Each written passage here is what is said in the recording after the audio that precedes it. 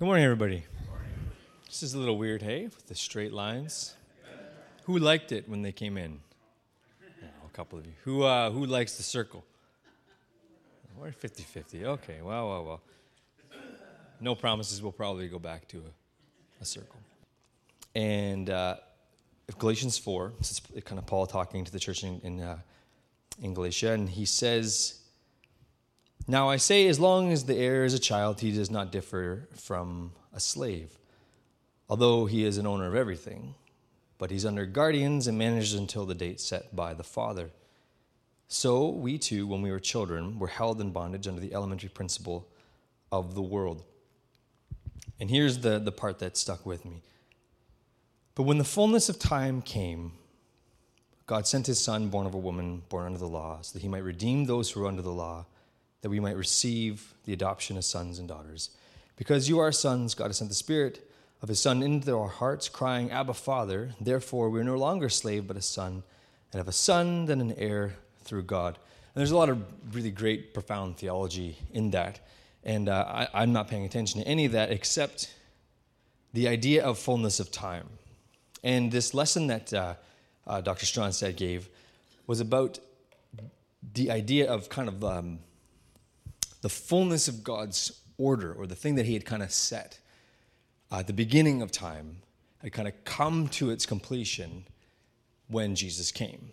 And he was leading it into this conversation around kind of historically. He's giving kind of an apologetic for Jesus and how Jesus came at just the exact right time in history. That if he come, 10 years earlier or 10 years later, it wouldn't have worked right. It wouldn't have worked out.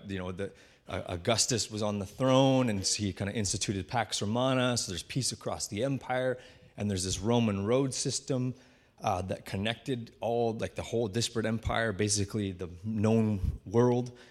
And so letters could travel freely, and people could travel relatively freely, and there's just this perfect time for Jesus to be born.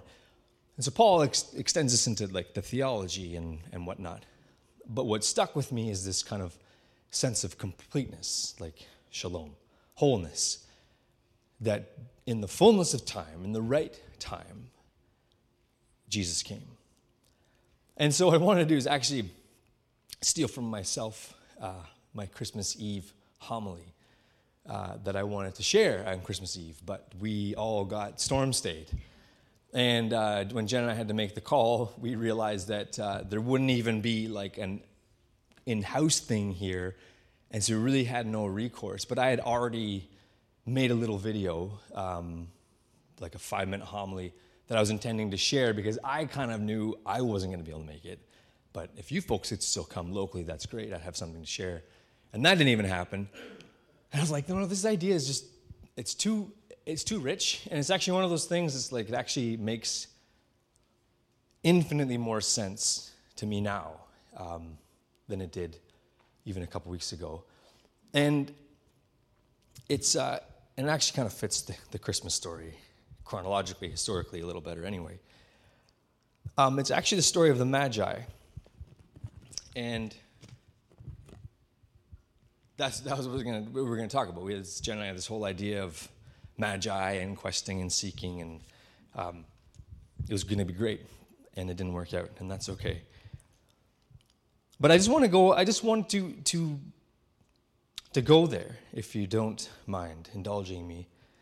And it comes from Matthew, and which is quite ironic that this story comes from Matthew, because Matthew was a pretty devout Jew. And it comes from Matthew chapter 2. And I just, like Mark in a different way, like every part of Scripture, as you come to the narrative of the Scripture, it's so important to just really marinate in every word and idea and not take anything for granted. Because there's these little clauses, these little words that make enormous difference to the sequence of events. And if you rush through them, you're going to miss them. And when you miss them, you'll miss the profundity of the gospel of Jesus. So, Matthew chapter 2. After Jesus was born in Bethlehem village, Judah territory. This was during Herod's kingship. A band of scholars arrived in Jerusalem from the east. They asked around, where can we find and pay homage to the newborn King of the Jews? We observed a star in the eastern sky that signaled his birth. We're on a pilgrimage to worship him. When the word of their inquiry got to Herod, he was terrified. And not Herod alone, but most of Jerusalem as well. Herod lost no time. He gathered all the high priests and religious scholars in the city together and asked, where's the Messiah supposed to be born? They told him, Bethlehem, Judah territory. The prophet Micah wrote it plainly. It's you, Bethlehem, and Judah's land no longer bringing up the rear. From you will come the leader who will shepherd, rule my people, my Israel. Herod then arranged a secret meeting with the scholars from the east, pretending to be as devout as they were. And he got them to tell exactly when the birth announcement star appeared. Then he told them the prophecy about Bethlehem and said, go find this child. Leave no stone unturned. As soon as you find him, send word and I'll join you at once in your worship. Instructed by the king, they set off. When the star appeared again, the same star they had seen in the eastern skies, it led them on until it hovered over the place of the child. They could hardly contain themselves. They were in the right place. They had arrived at the right time. They entered the house and saw the child in the arms of Mary, his mother. Overcome, they kneeled and worshipped him. Then they opened their luggage and presented gifts, gold, frankincense, myrrh. In a dream, they were warned not to report back to Herod, so they worked out another route, left the territory without being seen, and returned to their own country.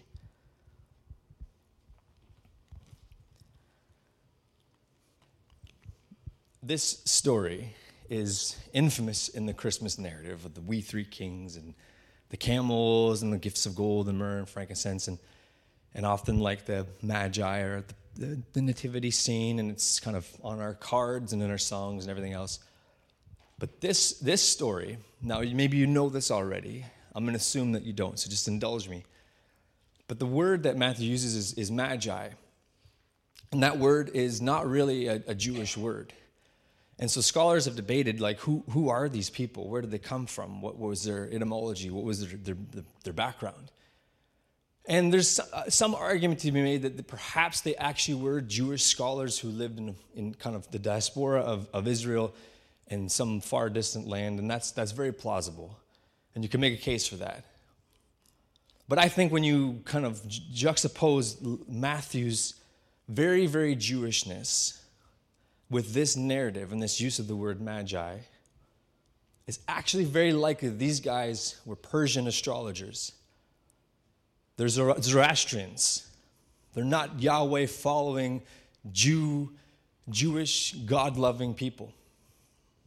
That they live in Persia, in a distant land. And there's a really, really great case to be made, and a lot of scholars and astrophysicists have actually done this work, and you can find this, and you can debate all day long as to what they were seeing in terms of the heavenly bodies. But one scholar put it really, really well. He said there's a shared language. The astrological symbols in the sky, there's a shared common language and symbology across time and space, across culture. Now, in the Western world, especially in the fundamentalist Christianity view, I grew up with the idea that astrology is like satanic, it's evil, it's horrible, and I'm not saying go read your tarot card, whatever, not at all. But these astrological symbols have been around forever. Orion and Leo and Libra and all these paintings in the sky that every culture has shared, independent of one another. You can go into Eastern mythology and Western mythology and Greek mythology, and you'll find the same symbols used by people who had never made contact with each other. And so these astrologers, Persian astrologers, have been watching the sky, and they see these symbols playing out year after year, decade after decade, and they would read the story in the sky to help make sense of their own world. And so the way these astrological symbols presented themselves, it told them a story. And it wasn't a night that they saw a star. It was probably decades. They were seeing this story unfold, and as the kind of the night sky kept telling them more, they started to piece together that the symbol of the Jewish people was intersecting with a new birth of a king. And they read this story in the sky years before. And they felt compelled to travel from their homeland to come and see a king that was not theirs. And they felt so compelled to do that it probably took them months to do. It was dangerous. It was a perilous journey. And they're moving across the land to come and find this newborn king. And where do they go? Naturally, they go to the Jewish capital. And naturally, they go to the people who should know this story and who don't. Not only is Herod terrified, he has to call together all the religious people that should be aware.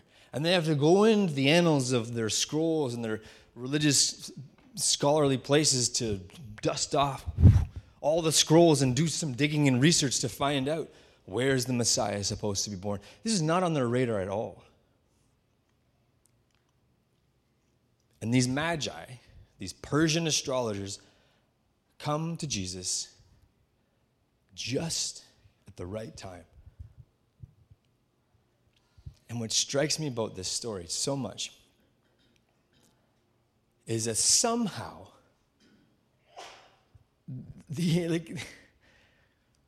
this symbology, this narrative, these astrological signs, these astrological stories that brought Persians to Jesus on their own.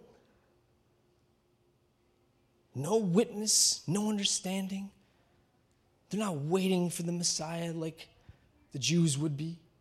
On their own, they arrive. Like, if you can just get your head around how nonsensical that is, it makes no sense. Why on earth would those guys ever be there? God is using, and God used their language, their symbols, their story, in their time to reveal himself to them. And if you moved, like our solar system, not applying, but if you moved across our galaxy, these symbols wouldn't make any sense to us. These heavenly celestial bodies are just giant balls of gas, thousands of light years separated by each other. And if they were to, like, if you take a piece of Leo in the sky, the lion, and you were one of those stars and you looked across, you wouldn't make sense that you're a lion. It only makes sense to us at our vantage point right here, right now. And the way these symbols collided only made sense then, right there, in that time. And I find that so mind-bogglingly compelling. These people had no business being a part of the birth of Jesus. And yet, they showed up at the exact time. And I'm struck because this past, I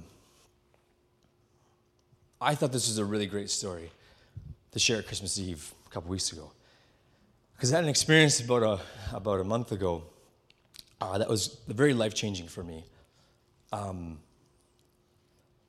And I don't quite know how to share it, but all to say, this fall I've been in therapy, and I've been lots of self-discovery, some really difficult things that I've kind of come to terms with in terms of my childhood and my formative years and my adult years, and it basically led me to the point of having an experience of shalom, of wholeness.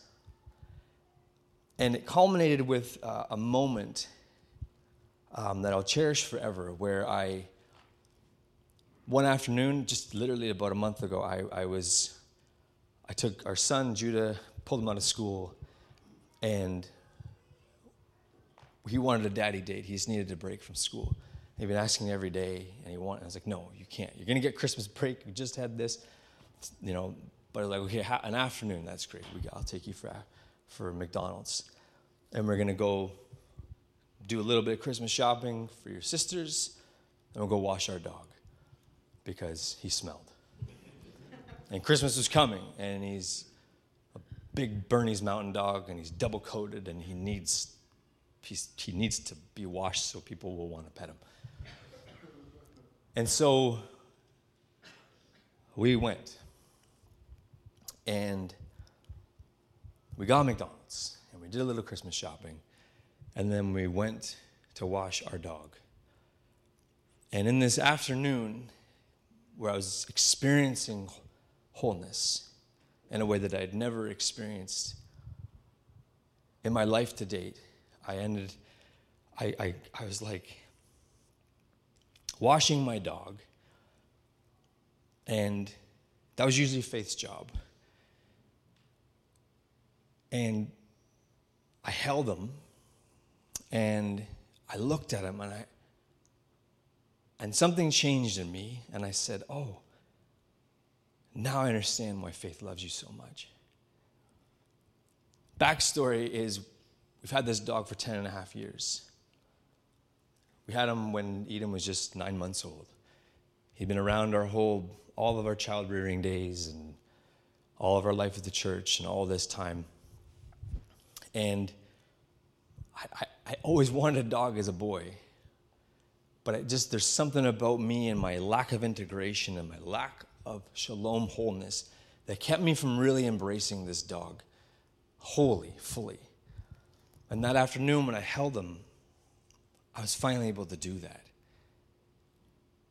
And my heart, the doors in my heart just burst open, and I was like a little boy, finally able to love my dog fully, with my son in tow. Well, just a couple days ago, we had to put him down. And he got really, really sick after Christmas. And he declined really quickly. And it's the loss is greater than I ever probably would have imagined. And it's really, really torn us up. But I'm convinced that dog waited for me to come to wholeness. He was a Bernese Mountain Dog. He was supposed to live to like 7 to 9, and he was almost 11. And I'm convinced that dog waited for me. And when I finally was able to love him wholly, he was able to let go. And I put these stories together, and I think there's something about the mystery and the profundity of God's timing that makes no sense to my linear brain. I would have never imagined 2 weeks ago that I would be reflecting in this way now. And what I see through my dog and what I see through my experience is this sense of overwhelming grace, the grace of God and the wholeness of God that really just transcends understanding. and how God uses our stories, our symbols, our language to show himself to us so we can find wholeness. And I find that incredibly comforting in a really terrible time. And so I have great confidence, more than I probably ever have, that our linear minds don't understand, and we get trapped in kind of a linear path, cause and effect and everything else. But there's something else to life that really we just can't really grasp. I think we get windows of it here and there, because we can't live there. We're human beings. But I find a great rest in the mystery of God's fullness. That shalom, wholeness. And that God is offering that to us. And so today there's a lot more than I thought there'd be today. So I hope there's enough communion supplies here. I think there is. We may have to have a miracle of loaves and fishes today. I think we'll be okay. But we're going to take a moment. I don't know, maybe Brian, you can come and pick away at something if that's okay. To just have communion in our own time and in our own reflection. I think it's a great time to think about a word for the year. I think that's a great exercise. If that comes to you, that's awesome. But just time, just really, just rest in the fullness of God's time. And so, as we do that, I'm not going to read through a typical communion passage. But I am going to read Galatians again. And when I'm done, I'm going to pray. I'll sit down, and you guys can come grab the emblems. I don't want to hand them out, I think, because we've got a lot of germs going around. So, and if we don't have enough, maybe we have to share, I don't know, with your spouse or a friend. This comes from Galatians 4. But when the time arrived that was set by God the Father, God sent his Son, born among us of a woman, born under the conditions of the law, so that he might redeem those of us who've been kidnapped by the law. Thus, we have been set free to experience our rightful heritage. You can tell for sure that we are now fully adopted as his own children because God sent the Spirit of his Son into our lives, crying out, Papa, Father. Doesn't that privilege of intimate conversation with God make it plain that you're not a slave, but a child? And if you are a child, you're also an heir with complete access to the inheritance. I love what Paul says a little bit later. He says, Christ has set us to live a free life.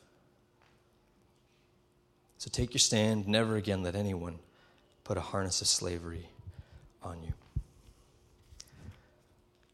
Jesus, I thank you so much that you came in the fullness of time. Jesus, I thank you that you still meet us in our time. I thank you that you speak to us in our language,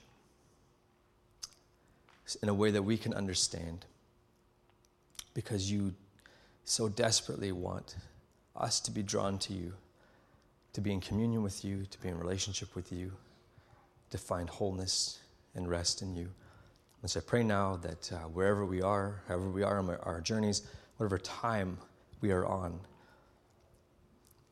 that you would find us and that we'd reach out to you. And so I thank you for your gift of life. I thank you for your gift on the cross as we celebrate your death and resurrection today with communion. We thank you for these things in your name. Amen.